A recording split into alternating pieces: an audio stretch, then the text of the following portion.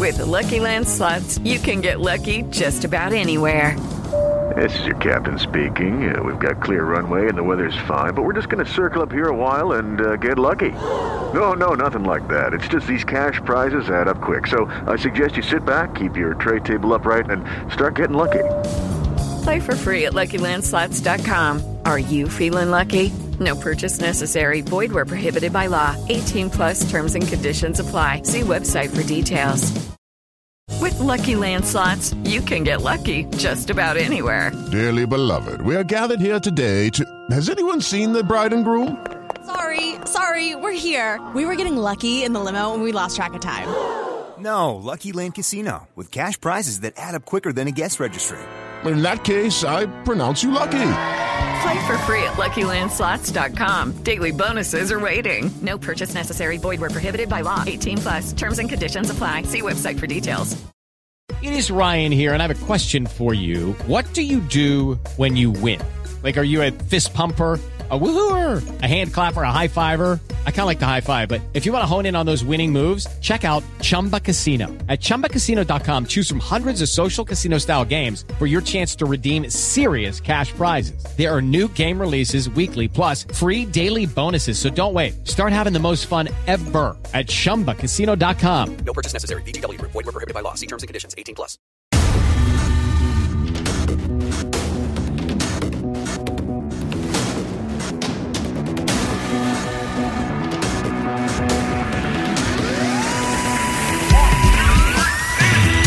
Alright folks, welcome to episode 2, season 2 of Amel and Danny's Irish Anfield Road. Well, Danny, we're Liverpool fans who were born in late 80s and early 90s. We've been through it. Were we shocked in any way, shape or form what happened against Leeds there on Saturday? Because I know for me personally, not one tiny bit of me was shocked. That was, for me, it was just typical Liverpool. It was like something I grew up watching, and we got the results. That's what mattered. How did you feel about the Leeds game and the opening weekend in the Premier League? Yeah, all in all, the opening week of the Premier League was quite good. The games are quite staggered. You wonder whether the future of football is going to be that every single game is going to be on TV now, because of no fans being there, and obviously it's bringing in revenue for the clubs and stuff. But even once the fans come back, I think they're realising how much of a lucrative market potentially having every single game live is. But obviously it means that loads of teams aren't playing. You're not getting the usual Saturday 3 o'clock tons of results coming in. But all in all, it was a good weekend. It was a good weekend to be able to watch football. There was plenty going on, and the games were pretty decent, to be fair. I watched quite a few of the games over the weekend, and it was a good watch, good viewing. I think the teams came out sharp. I think the new teams that have come into the league, they conceded a lot of goals, but they look good, and it looks like it's going to be a good season all in all. As you said, Liverpool, they never cease to amaze you, do they? And it was an interesting watch. As I predicted last week, didn't I? 3-1, so I thought it was going to be a scoring game. Never expected 4-3. But Leeds looked good. I thought Leeds looked a good side, and they looked like they're gonna give a lot of teams a good run for the money this season. But at the same time, as you said, knowing what Liverpool are like, knowing the mentality that they've got at the minute and stuff like that, each time, I remember my wife coming in just as they'd equalised for 3-3, and she said, "Oh, what's happening? Are Liverpool going to draw this?" And I said, "Oh no, we're going to win." I said, "But we just keep scoring." I said, "That's the problem." I said, "We just keep conceding." I said, "But we're going to keep scoring and we'll win it. There's no reason why we won't win this game." And we did. And that was the thing, is that Liverpool have the potential to come back and win games like that. But at the same time, there's a little bit of work to be done there. For me, just overviewing it and looking back on it and watching our match of the day, I think it showed us how much we need Fabinho in that midfield. As soon as he came onto that pitch, as soon as they subbed him on, he just helps that back line just be that little bit more solid, just gives them that little bit more help, which we needed. And that's not to say that at the middle of our park got overrun, because it didn't, because obviously most of their goals actually came from the left-hand side. But I think he just gives the back line just that little bit more confidence. So I think he showed his worth in that game, even though he wasn't actually playing all that much.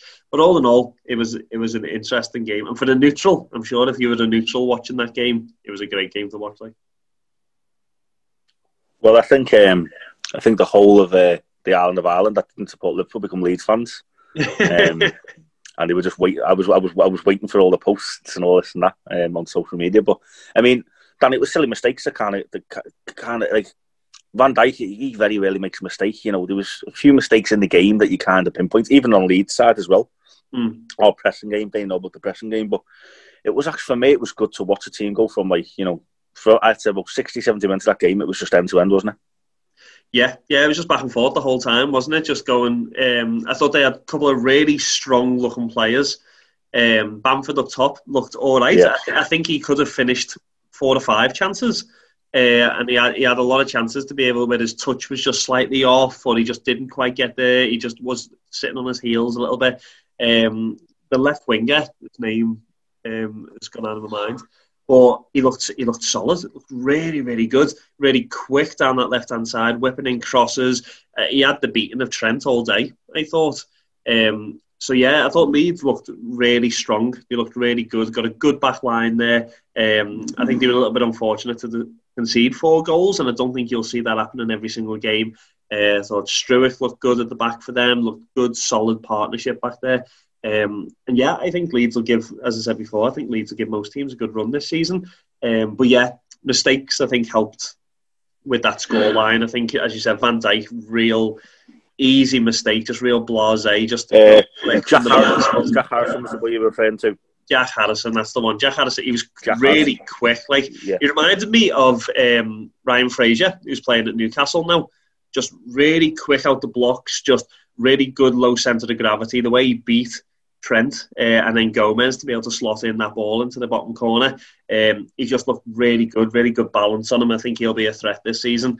So for anyone doing Fantasy League, I think he's worth putting in. So Mo Salah, the four-season wonder. What can you say? At the end of the day, I mean, it takes balls to step up in the Premier League and hit penalties so confidently. Especially for a team like Liverpool. And the other strike was phenomenal. I mean, tell me, how do you think Mo Salah? Because last season, Salah kind of had a bad season compared to his previous season, but he still scored 20 odd goals and was a Premier League winner, a World Club winner, and a Super Cup winner. So, how do you think Mo Salah's season's going to go, and what did you think of his performance, against Leeds? That's the thing, isn't it? Is that any other player, I think, if they had a season like Salah had last season, you'd be singing his praises and saying he's amazing. But Salah set such a high standard for himself that last season, by his standard, was a bad season. And you look back on it and said, oh, he didn't play all that well. He's not doing all that good. With anybody else, would have been all over the newspapers. And what an amazing season. 3 trophies, 20 goals, all the rest of it. But as you said, Salah's set a pretty high standard for himself. But I think he came out of the blocks on Saturday with his new haircut, looking professional. And he stepped up his game. I think Gary Neville was talking about it in commentary, wasn't he? And he said that the Salah just looks a different level to anybody else on that pitch. Yeah. And he did. What did you think of it? It was. I was watching the review that Gary Neville done, and he picked out a few moments, and he does just look a different class. Just little turns on the ball. He was doing stuff that maybe you just expect of him these days, and laying it off simple and stuff. And we know he's got that bit of greed in him. We know he is. But I'm speaking from experience here. See, as a forward player, you need to have that little bit of greed in you, because see, if you're too nice and too kind of passing the ball too much, he's not going to get the goals and the numbers he does. I think, I don't know off the top of my head, but it's something like maybe 130 appearances for Liverpool, thereabouts. And he's got about 75 goals. And like 20, 30 assists. I think that's just in the league as well. What Mo Salah is doing for Liverpool is phenomenal, And he's only really the likes of Messi and Ronaldo that have done better in history. And he's not an arm and a leg off what they're doing and what they've done. So I think if you're looking at the next potential best couple of players in the world, Ballon d'Or winner, I think you've got to consider the likes of Mo Salah in that category, because who else can do it? Okay, Mbappe, Neymar, but Mbappe's got years, he's still young. Neymar, he's flaky, isn't he? He's brilliant, but he's flaky. Yeah. I think if Salah's another good season, he's got to be up there for contender for the Ballon d'Or and even the Golden Boot in the Premier League again. But this is the old saying. I think in generations to come, Danny, I think we'll look back at Mane, Firmino and Salah and think that if one of them or two of them don't turn up, the other one always does. sometimes all three of them turn up, sometimes two of the three turn up. And this is the thing, Mo Salah turned up last week. And that's the age-old game of this Liverpool team. And I think that's what this team will be remembered for, as those from three. As much as the role that Henderson does and Fabinho does is great, and even young Curtis Jones come on done a good job. Yeah. And Van Dijk at the back, he'll be remembered. But those from three, as I say, Firmino and Mane didn't particularly have a great game. They didn't play bad, but they didn't have a great game. But Salah did have a great game, and that's just the difference in winning trophies and not. Because for years and years watching Liverpool, we were so close to winning trophies, but we always missed something. And I think what we missed was those ruthlessness in front of goal. I think that's what we've always pinpointed the defence, but we had pretty solid defences against when we had Rafa as manager, and even Rodgers. I don't think the defence was the worst, but I just think we lacked that ruthlessness up front. And with Salah, Firmino and Mane, it's the best front three in the world, and I don't think anyone could dispute that. What about you? Do you think the same? Yeah. What do you think about the fact, just staying on that subject but moving on a little bit, but what do you think about the fact that it came out, a lot of the newspapers, a lot of blogs this week were saying about the fact that they think Liverpool's front three are suffering from lack of competition? Stu was saying that they think Liverpool need to bring in another striker. He said about because obviously Firmino missed an absolute bag full of chances. He could have maybe have had 6 or 7 goals in that game, Firmino. A couple of real, ones you'd expect Firmino to put into the back of the net, and he didn't. Yeah. And a lot of people were saying it's because they're suffering from a lack of competition, and Liverpool need to bring in a top striker that's going to force them to play. Who do you bring in that's going to be on the bench? Origi. Well, we've discussed Origi. I'm a fan of Origi, I think, as a footballing story. He's been at Liverpool probably from before Klopp, the very start. He's been loaned out to, I think, Wolfsburg, and there was a season where he played about 5 games for Liverpool, and a half season where he played about 5 people. And he's not the level of those three, but he's kind of he can do a job. He had some big performances and big goals in him, and you've got to be a special player to even still perform at Liverpool at that level. But he's not at the level of those from three. We know that. But my point is who you're going to find that's going to sit on the bench like Origi and be happy with it. Origi knows he's never going. He's not in the category of those three. He's still last season. He still played 40 odd games and won 3 trophies. So who's out there that's going to be hard to sit on the bench? The only thing I can think of is if you bring up a player slightly past it in, like a Suarez, but then he's gone to Juventus, hasn't he? I just don't think there's anyone out there that's going to push youngsters.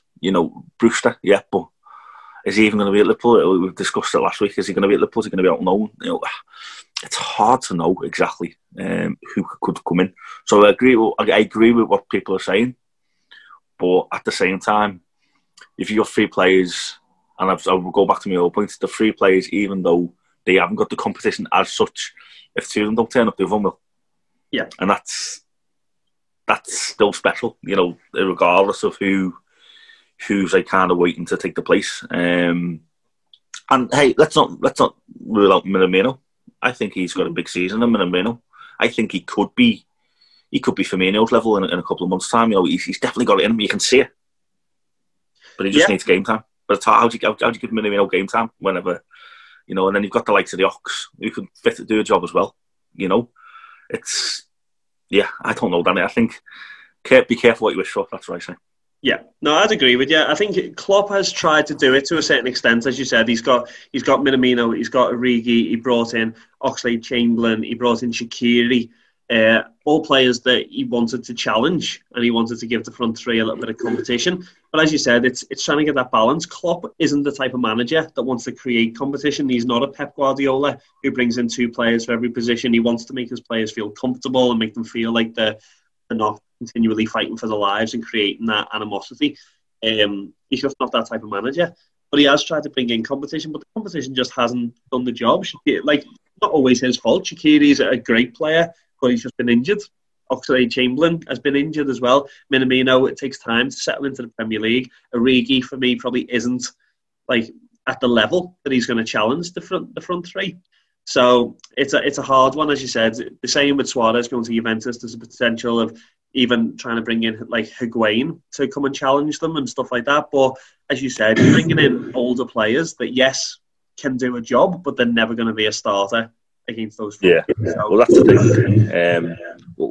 That's what I'm trying to say. Who do you bring in? That's the Liverpool been linked in the past with Mbappe and stuff like that, but the likes of Mbappe isn't going to sit on the bench.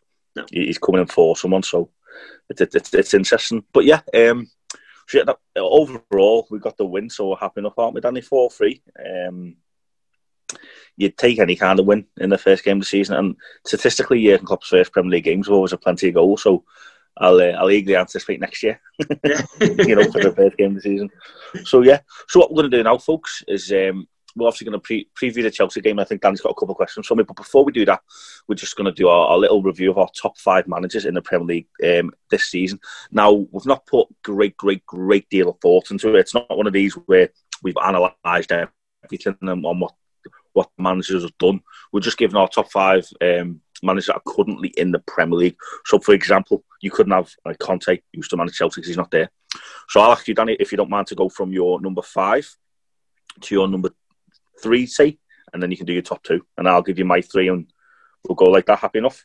Okay. It's a hard one to do, isn't it? Like, I was looking through the managers, and it depends on. It's really going to depend on preference. And I know when I go through my list, people are going to go, I don't agree with that at all, and that's fine. And there's no problem with that. That's what football is. So at number 5, I put Jose Mourinho. Jose Mourinho is my number 5. Great manager. Yes, he's not done the best at Spurs. His Man United run wasn't the best either. But Jose Mourinho has been a serial winner for years. He's won so many different trophies, so many different competitions, got the best out of his players. He's done it on both ends of the scale for me. So yes, he done it with all the money at Chelsea, and yes, he won the league and he won all sorts of different trophies. But he also done it with Porto, and he won the Champions League with them when he didn't have a great team. So for me, Jose Mourinho's got to be up there. He's a top manager. For me, he revolutionised football when he came into Chelsea with his pattern and the way that he was with the media and different things like that. Jose Mourinho's up there for me. So yeah, number 5. Number 4, I've put Nunes for Wolves. Right. Because I just think the way he has revolutionised that team, yes, he hasn't won anything, but the way he has revolutionised that team, when Wolves came up into the Premier League, automatically, as you can imagine, it was Wolves are relegation contenders. They're going to have a good shot at going down again, first season. I can't see them really doing anything. But yeah, he has got boys who were championship players. He kept a good bulk of his team and brought in those Portuguese boys that he brought in, Raul Jimenez and all these different boys. And he has turned that team into an absolute machine. Like, obviously, first season in, like, you look at that first season, they came up into the Prem. They beat Chelsea, they beat City, they beat Arsenal. Like, they were beating top teams.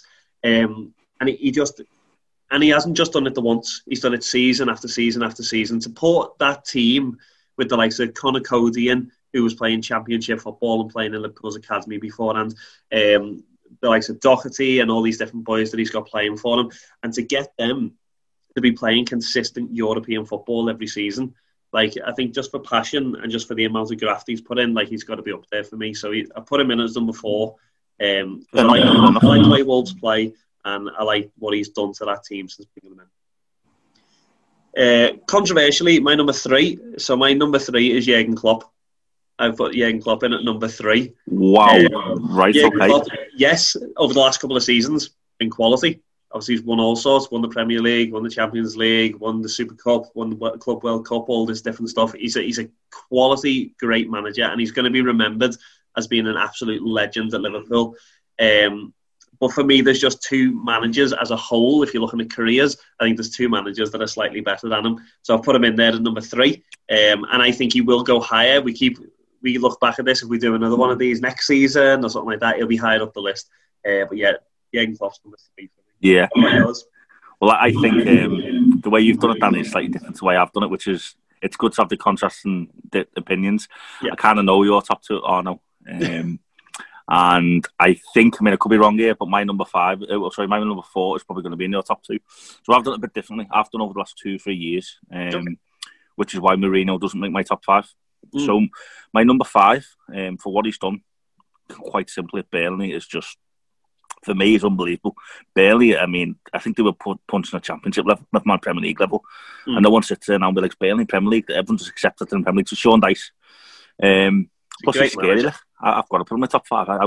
I wouldn't say no to him, but when you actually listen to him, so it's mad because being a football fan and having a family the way we do and stuff, and you never stop. You never actually get a chance to sometimes listen to like in-depth analysis.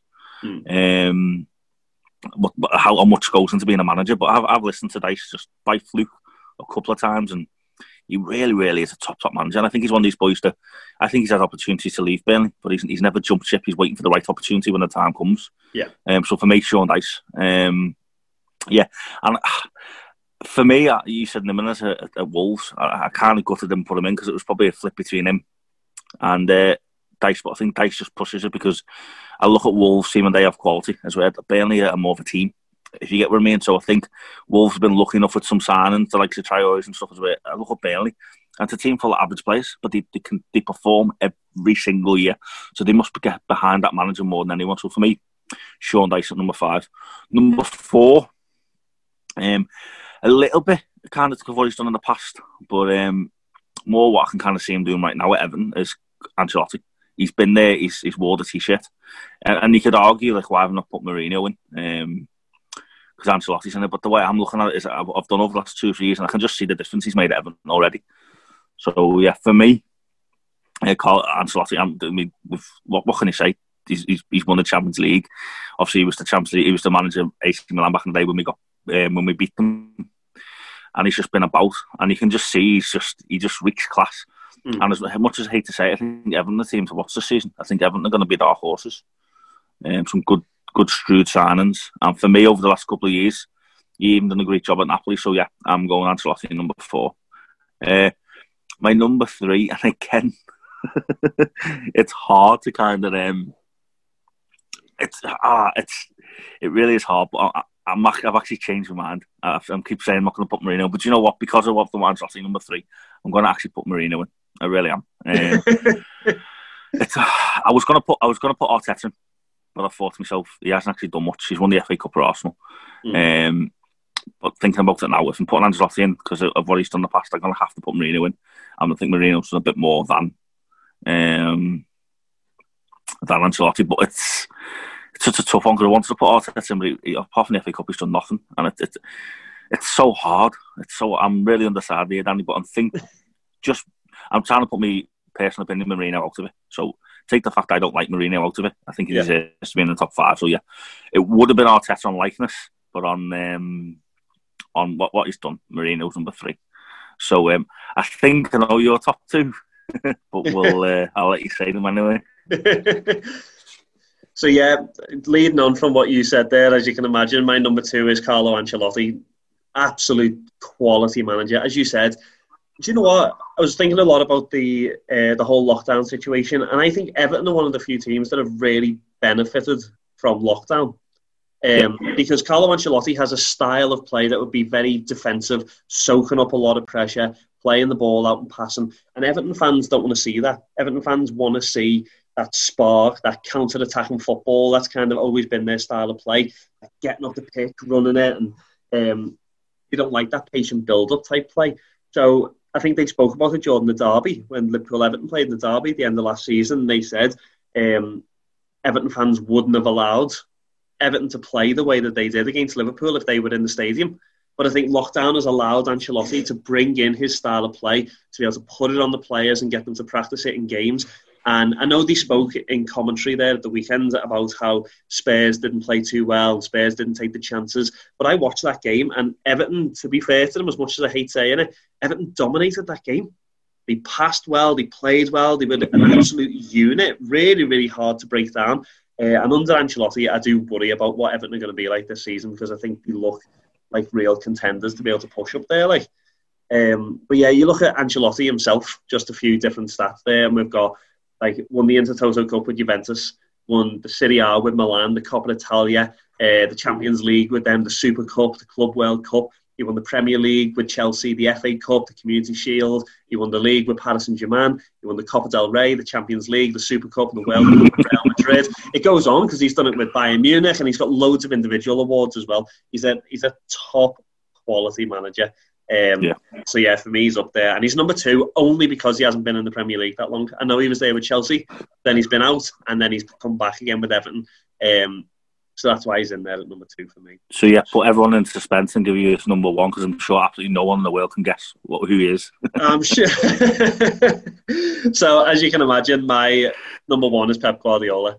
Taken aside, and do you know what? It was a really hard decision, because for me, Pep Guardiola, unlike the likes of Ancelotti and managers like that, Pep Guardiola's only ever managed top level. They only ever managed clubs with massive bank accounts who can bring in whatever player they want. And he's done it like that, but you can't overlook the fact that he's won everything. He's won so much. He's completely revolutionised. For me, he has revolutionised football when he's come to England with Man City. The way he's got them playing football, the hunger that they've got, and the way that they play. I think the only thing you can ever put on his career in terms of with Man City is the fact that he hasn't won the Champions League. But all in all, like his style of play, the way he plays, I like it as someone watching football, and I can imagine as a Man City fan, you would love him, because I like that thing of the way that he's created competition within a squad. He's got everyone fighting for the place, so that whether they're playing bottom of the league or top of the league, they're playing against themselves constantly, so their team is always playing top level football. So yeah, you can't really look too far past Pep Guardiola, so that's why he's there at my number 1. What about you? Fair enough. I think that the people aren't going to struggle to guess my top 2. Now, it's a tough one. All the reasons you stated. The reason my number 2 is Pep Guardiola is this. I agree, he's revolutionised football completely in the English game. Can't disagree with that. But it's because he's done it at the top level, and he's not done it at a level below and built a team. Yeah. Pep Guardiola's won all these trophies, but you name the clubs he's been at: Barcelona, Bayern Munich, Man City. Money's no object. Yeah. And I can't dispute this team's done play amazing football. But for me, I think, and I've tried to look at the last couple of years, if you're looking at it as a whole, really, it'd be Mourinho, Guardiola, and Ancelotti. That would be the top 3. But I'm not looking on whole. I'm looking over the last couple of years. Yeah. And I think there's been a wee turn between Guardiola and Klopp. So that's why Klopp is obviously my number 1. And I think Klopp's won the Champions League. For me, here's why I'm picking Klopp as the top manager. Obviously, I'm biased, but take that aside. Guardiola has been given all this money and the best players in the world at a team, and he's just gone, right, I want A, B, and C, and he gets it. What Jurgen Klopp has to do is a bit more shrewd. He's built Dortmund into a team from an average team into Champions League finalists, and they won the Bundesliga. Same with Liverpool. He's built Liverpool from an average top 6 team to Premier League and European and world champions. And for me, I think there's more building than what Klopp's done. And I think for me, he's more of a... And plus, he's got more charisma. And I think over the last couple of years, Guardiola's got a little bit snappy. And he's still a cool dude, but he's just a little bit more... For me, I think if you asked this question last year or the year before, it's Guardiola wrote a question of a doubt. But I think over the last couple of years, I think there's been a wee turning point between Klopp and Guardiola.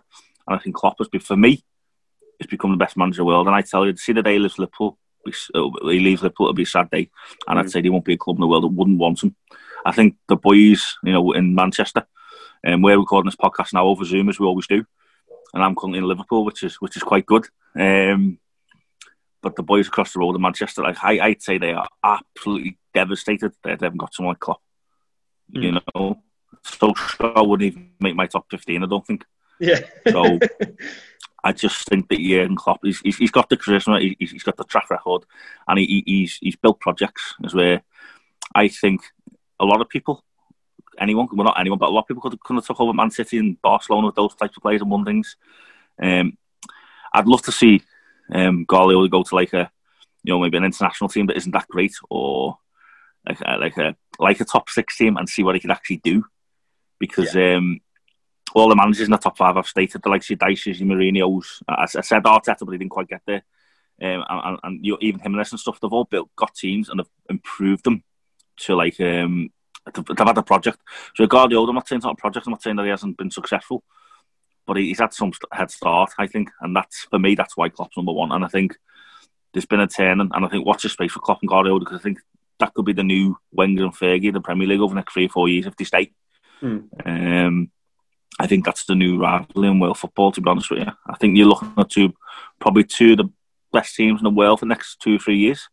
And I think it'll be interesting. And I can ultimately see Man City not winning the Champions League and Guardiola just kind of saying he's done what he can. And put it this way, if someone said to me, who's more likely to win the Champions League next 2 or 3 years, Liverpool or City? I'd say Liverpool all day, every day. Yeah. So that's enough. So you say he hasn't won the Champions League at City, and I don't think he will when Liverpool are as good as they are. That's my opinion. Yeah. And you know what? As you said, it all depends on how you're looking at it. And like as I said, I put Pep as my number one just because of what he's won and won at so many clubs and different things like that. But if you asked me today and you said to me, right, this is your club, this is your team, you're building something from scratch, who do you want as your manager, Pep Guardiola or Jurgen Klopp? You're picking Jurgen Klopp all day, and I think 99 out of 100 teams are picking Jurgen Klopp all day because Jurgen Klopp is the type of manager. He's not just a good manager, he's a good coach. And I think that's what you want, is not just someone who's going to be a good manager, but someone who's going to coach well as well. And that's what he does. I don't think Pep has the ability to be able to go through academies and sift out quality players, where Jurgen Klopp has a track record of it. Brought in Salah, who generally had been rejected at a lot of different clubs, brought him in playing really, really well. Brought in Sadio Mane, playing at Southampton. Yes, he scored the fastest hat-trick, but apart from that, he was playing at a mid-table club. Brought him on to be one of the greatest forwards now that is in world football. You look at Aubameyang, you look at Lewandowski, look at all of these different boys that he has brought through and he has nurtured. I don't think Pep Guardiola could do that.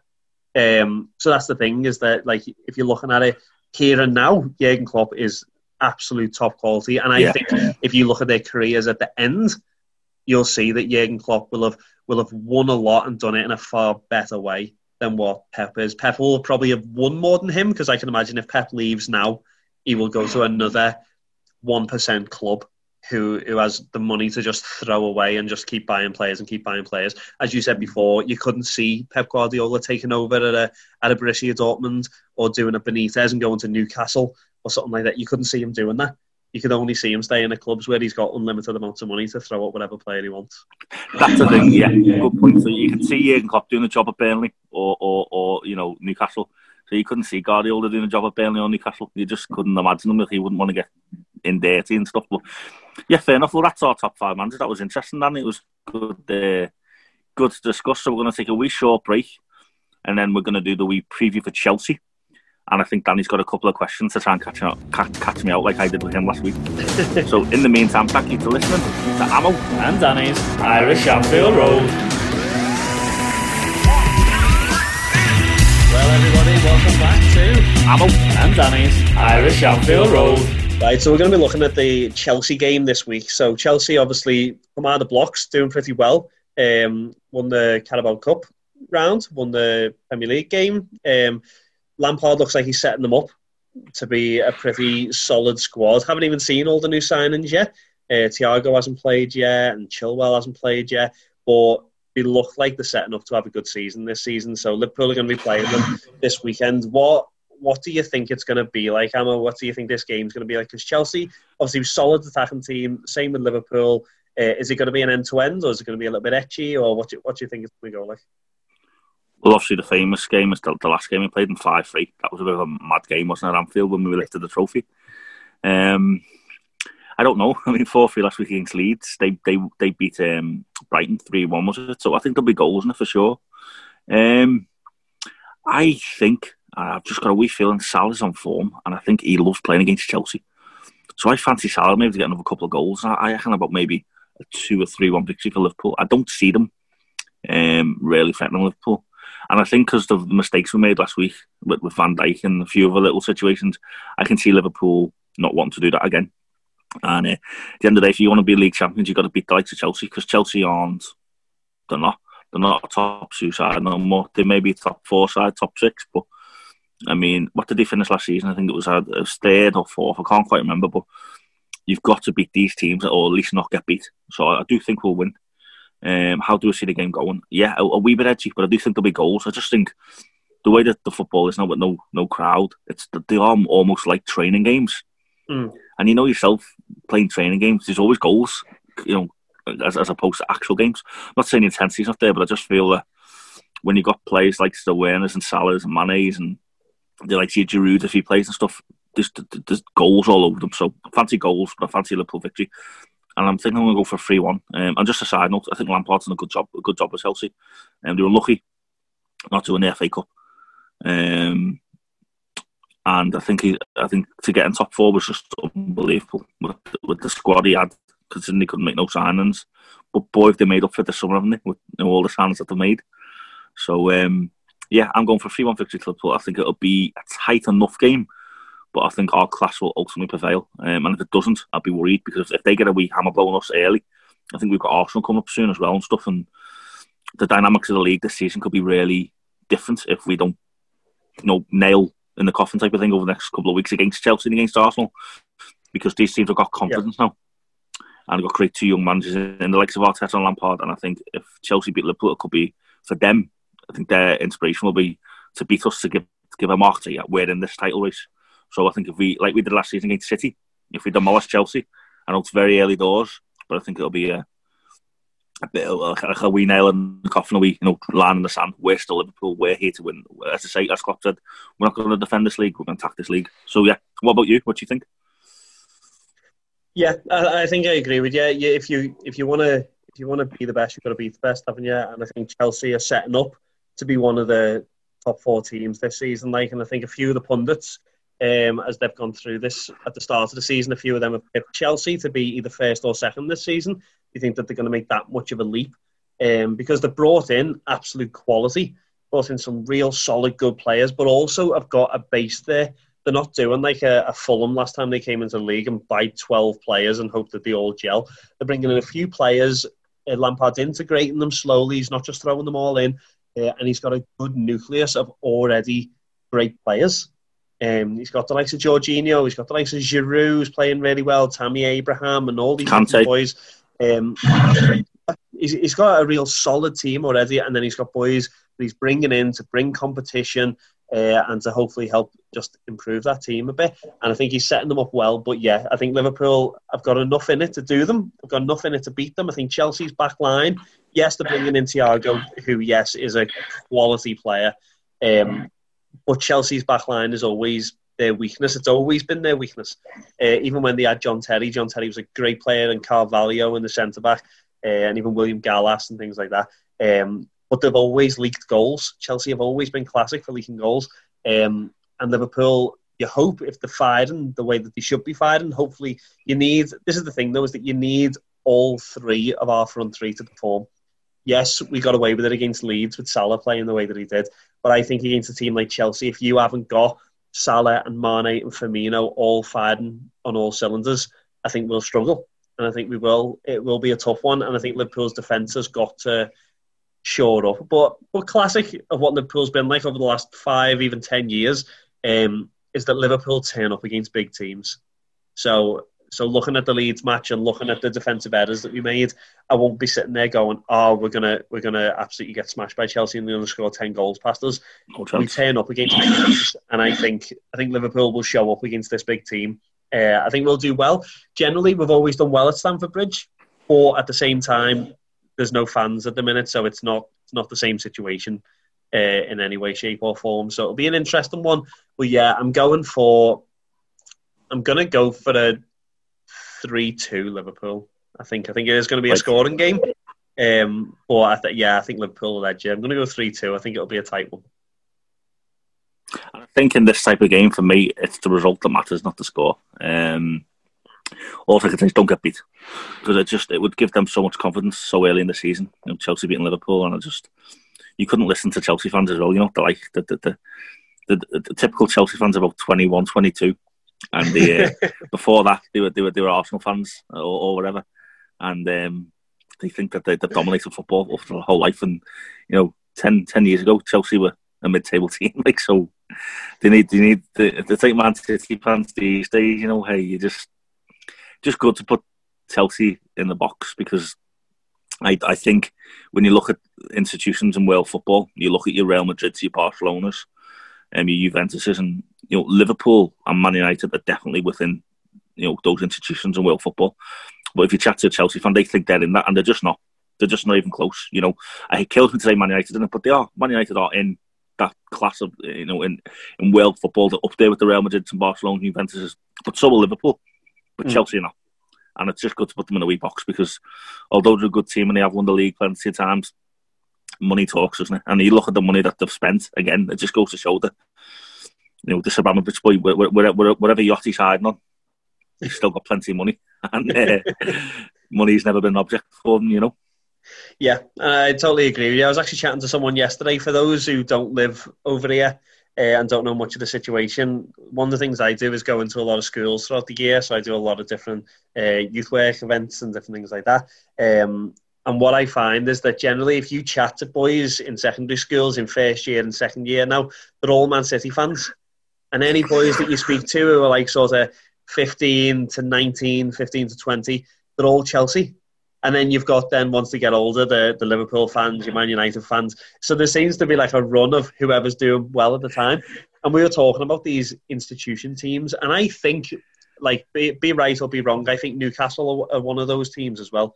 And we were talking about the whole Mike Ashley situation and the team being the way that it is. And I said one of the things with Newcastle is that even if they don't get bought over, even if Mike Ashley's not doing a great job with the club, the fans support the team no matter what. They've gone down into the Championship. They've not done well, but the fans support them. The fans still pack out the stadium every week. They buy the shirts. I said the thing is that if Abramovich was to stop putting his money into Chelsea, they'd lose half the fan base because half of them would get off and stop supporting the team. And that's the difference in an institution. You could imagine that if Liverpool suddenly went bankrupt, ended up getting dropped into League One or the Championship, we'd still pack the stadium every week. We'd still sell shirts in the millions. Chelsea wouldn't. And that's the difference between an institution and a good team. And as I said, Chelsea are a good team and they're playing really well at the minute. And all of this talk will be absolutely pointless if they smash us on Sunday. But I think Liverpool will do them. And I think it'll be a tight game. It'll be a good game. I think Chelsea are going to finish right up there this season. But I think Liverpool, you need to lay a marker down in this game. Yeah, I think the difference here, and Klopp will be saying in the dressing room, will be like, right, stamp the marker down. It's the second game of the season, but it's important. And if you look back a little point to the season, last season, there's a few games where Liverpool stamped the marker down, the City game being one of them. The Lallana equalised against United. And it's the team in and around it that you just can't get beat against. And I think to get beat against Chelsea would be a tragedy. And I don't think it'll be season defining for us, but it could be for them. So yeah, hopefully we win. And as I say, you're going 3-2, I'm going 3-1. So we're not too far away with our predictions, are we? Yeah, we're not far off at all. Before we go on to this quiz to finish off, I don't think we can do this pod without talking about the potential of Gareth Bale going back to Spurs this week. He turned up at Real Madrid's training ground this morning. He's meant to be flying over at some point today to do his medical, and he's meant to be going to Spurs on loan for this season. What do you make of this whole Bale story and him going to Spurs? Do you think the Spurs obviously have been sitting around top six for ages? Do you think adding the likes of Gareth Bale is going to put them up there in that top four? No doubt, none of that is quality. We were chatting kind of in the break there about him. I think he's 31, but he's a young 31. I think he's still got plenty in the legs because he's done a lot of bench warming, hasn't he, the last couple of years. I think Gareth Bale doesn't get the respect he deserves. He's won everything. That final few years ago against Liverpool, he come on and he changed the game. Simple as that. He won the Champions League. He's pacey, he's fast, he's got a powerful shot. He'll sell shirts to Spurs as well, and he's been there, he knows the club. New big stadium as well, and the fans coming. I think it'll fit perfect for them, and I think, watch the space for Bale, because if he does go, I don't think he's going to be a flop. I think he's got something to prove, and I think he's too good of a player that he'll just want mediocrity. He's not going to do like an Alexis Sanchez or a Falcao. Like these great players will come in to the Premier League with all these expectations. And Sanchez and Falcao kind of do nothing when they come in. Sanchez was all right for Arsenal, but if you get the gist of what I'm getting at, I don't think he's just going to come in and live on his reputation. I think he's going to come in and he's still only 31. He's still got 3 or 4 years in him. I think, if he signs to Spurs, then put it this way, I wouldn't fancy him playing against Liverpool because he's so good, so good. What about you? What do you think? Yeah, I think it's a solid signing. He's someone I would love to have at Liverpool. He's a great player. You'd even watch him now turning out for Wales, and he's still sharp. He's solid. So pacey, so threatening. Obviously, most Liverpool fans remember him for that Champions League final a couple of seasons back, and he came on and just changed the game. And I think him and Zidane haven't got the best relationship, and I think that's why it's been as etchy as it has, and that's why he hasn't had the game time. It's nothing to do with his quality, because for me, he's up there in top 10 in world football. Fair enough. Now, the other piece of news, which has literally come out in the last half an hour, like while we've been doing this podcast, is the fact that Liverpool have made the move for Thiago. £20 million, yes. Rising up to 27 with add-ons, and it looks like we're actually going to get him, regardless of whether Gini Wijnaldum goes or not. Do you think it's worth it after watching that first game of Liverpool? Do you think he will add to the team, and do you think he's worth buying? Well, in the Jürgen we trust. At the end of the day, for me, I said last week, I don't think we need another player. But then the whole debate with Coutinho, didn't it? Where we needed him, and I think if fit him, Thiago's similar type of player. Mm-hmm. he'll improve the squad. Big long season, so got experience. He's got the pedigree. He's a winner. I think he'll improve the squad. And if we do get injuries, it might be a blessing in disguise, because at the end they Liverpool haven't really improved apart from the left back. So yeah, welcome to Liverpool. Hope he does great. I just think it'll be another addition to an already great squad, you know. Mm. Yeah, I agree. I think that was the one thing that we've seen. I think obviously Fabinho coming on really helped secure that back line. But one of the things I think that we were hoping to see out of the likes of Keita this season and different players like that was that moment of magic, those through balls that just sort of split teams apart and give you the plan B when the sort of counter-attack and fast-paced option isn't necessarily working. And I think Thiago will give us that, which is what we need. I think Wijnaldum does it to a certain extent, but he doesn't have the goal scoring in him. And I think Keita does it to a certain extent. He's got the goal scoring, but he's not always sharp with those sort of magic through balls. And that's why Coutinho was mentioned so often, because he had both. And I think Thiago's got both. And I think he could really add that into Liverpool's midfield, which will give us a different dynamic on last season, when sometimes we didn't necessarily look like we had a plan B. Like in the Atletico game in the Champions League when we got knocked out and stuff like that, we looked like we didn't have a plan B option. I think Thiago gives us that, which is nice. So hopefully we see that develop over the next day or two. But as we go to finish, what we're going to do, last week Amo threw some quick fire questions at me so you can get to know us a little bit better. One of the things that people have been asking about, and when we see people out in the street and they ask about the podcast, is being able to know who we are. One of the things with podcasting, you don't see faces too often. So it'd be nice. Big mouth scouts is more than just that. Yeah, that's the majority of what we are. But we are other stuff as well. So what we're going to do is we're going to do a quick fire question round with Amo. So we're going to put some music on, and then we are going to hit you with some questions and see how you get on. So let's. Here we go. Right, let's go. So first one, best player you've ever seen play for Liverpool? Gerrard. No one else comes close. He's just captain fantastic. Did everything for me. One of the best players in the history of the game. And yeah, Gerrard, simple, easy peasy. Cool. Cinema upon goals, fuming. Team that you hate Liverpool playing against? Chelsea. It's just because over the years the teams have had some quality players, and we've had some muscle matches with them, and it's always been 50-50. You know what I mean? And you go into games against Chelsea and you're like, and they've beat us in some big games, and we beat them in some big games. But when you remember the defeats more than you remember the victories. So yeah, I hate playing Chelsea, because it's just they've always got quality, and there's always someone. I remember in the years gone by, Drogba bullying us. So bad memories, you know. Yeah. If you could sign any Premier League player right now for Liverpool, which one would you sign? Any Premier League player, right? Okay, Aubameyang. I think that he's proven quality, and he would be someone that could come in and challenge that front three, and he wouldn't be happy sitting on the bench. So as we've discussed before, maybe Aubameyang up front, and then Firmino dropping in. So yeah, without a shadow of a doubt, Aubameyang, you know. Cool. Quick answer to this: you have to sell a Liverpool player right now to raise funds. Which one are you selling? Karius. Well, with the safe option there. Best ground you've ever been to? Best ground, Wembley. Oh, gosh, at Nou Camp. I don't know. Anfield, obviously. I don't know. The best ground I've been to is Wembley, because it's unbelievable. I know I've been to Wembley, listen to this, I know what it's like.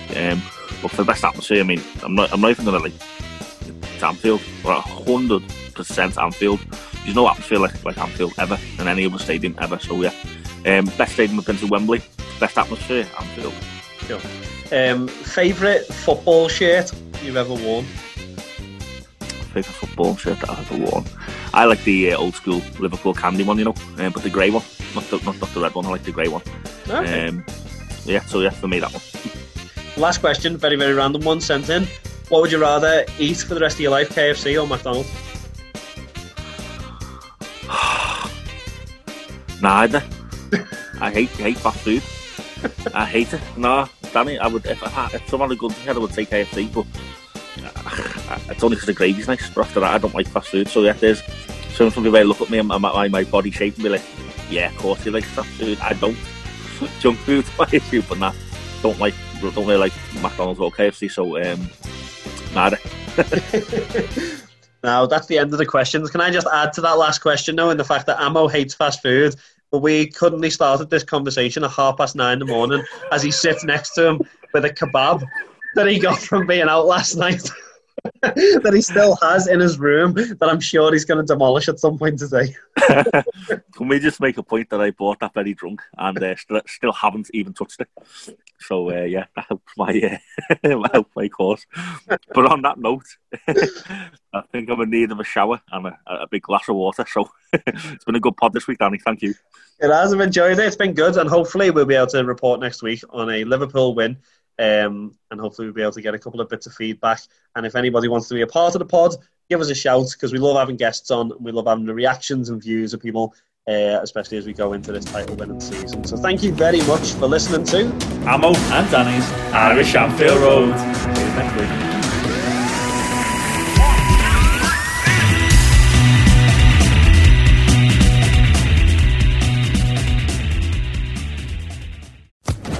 Social Podcast Network. Hello, it is Ryan, and I was on a flight the other day playing one of my favorite social spin slot games on ChumbaCasino.com. I looked over at the person sitting next to me, and you know what they were doing? They were also playing Chumba Casino. Coincidence? I think not. Everybody's loving having fun with it. Chumba Casino is home to hundreds of casino-style games that you can play for free anytime, anywhere, even at 30,000 feet. So sign up now at ChumbaCasino.com to claim your free welcome bonus. That's ChumbaCasino.com and live the Chumba life. No purchase necessary. VGW. Void where prohibited by law. See terms and conditions. 18+.